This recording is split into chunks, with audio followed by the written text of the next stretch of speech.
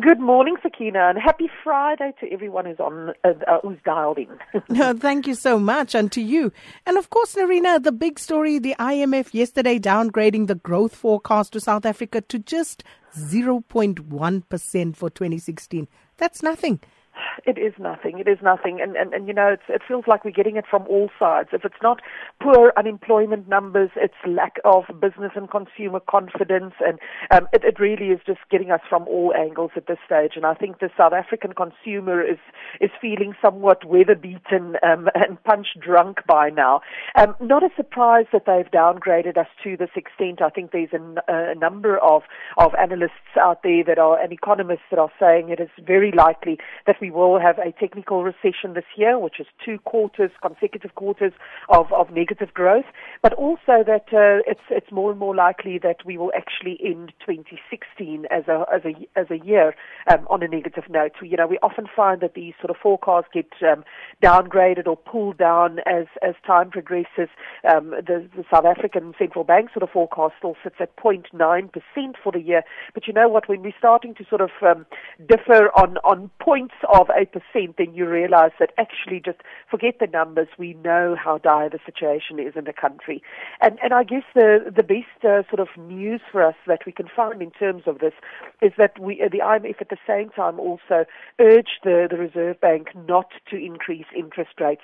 And I think that is a very likely outcome of the economic position in which we find ourselves in South Africa. So on the good news front, I guess for South Africans, the petrol price increase that we saw just this week might also be one of the last ones where we see the oil price now back down, well down below $50 a barrel, and the rand relatively strong. So, these things tend to be a double-edged sword. There's negativity in it, but there's also a positive outcome that can come from it.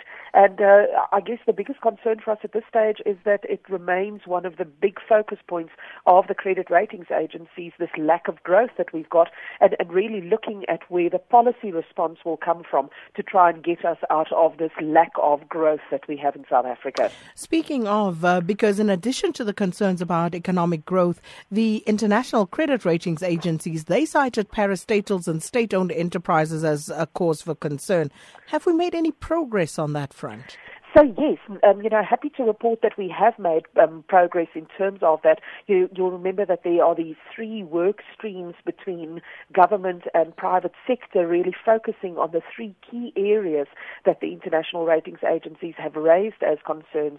And one of them focuses specifically on state-owned enterprises and parastatals.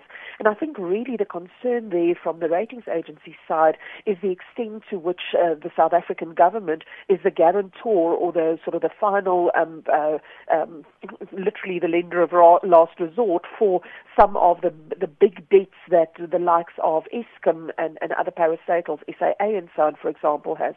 So yesterday we learned that Eskom has secured a $1.4 billion, that's about 20 billion rand, in loan facilities from the African Development Bank.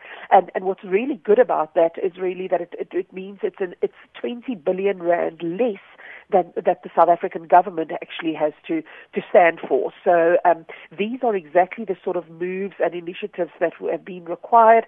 We still have a long way to go to, I think, get to the level where the ratings agencies will feel more comfortable.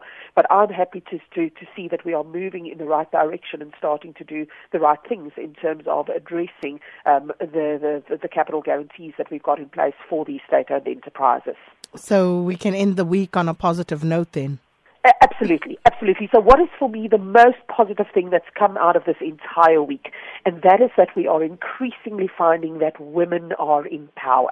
We now know that in the UK, the next Prime Minister in the UK will be a woman, most likely be Theresa May. Yesterday, in the first round of elections, she came out well ahead of her competitor, Andrea Leadsom.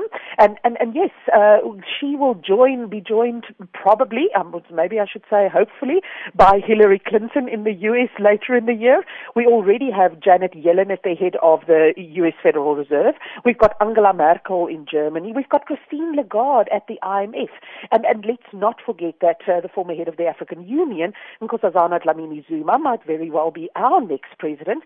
And of course, if we need any proof why women in power is really what we need to try and sort of contain the testosterone-driven world of finance and business decision, we need more compassion and inclusion. Who better to look at than our very own advocate Tuli Madonsela? So for me, that is the best news of this entire week.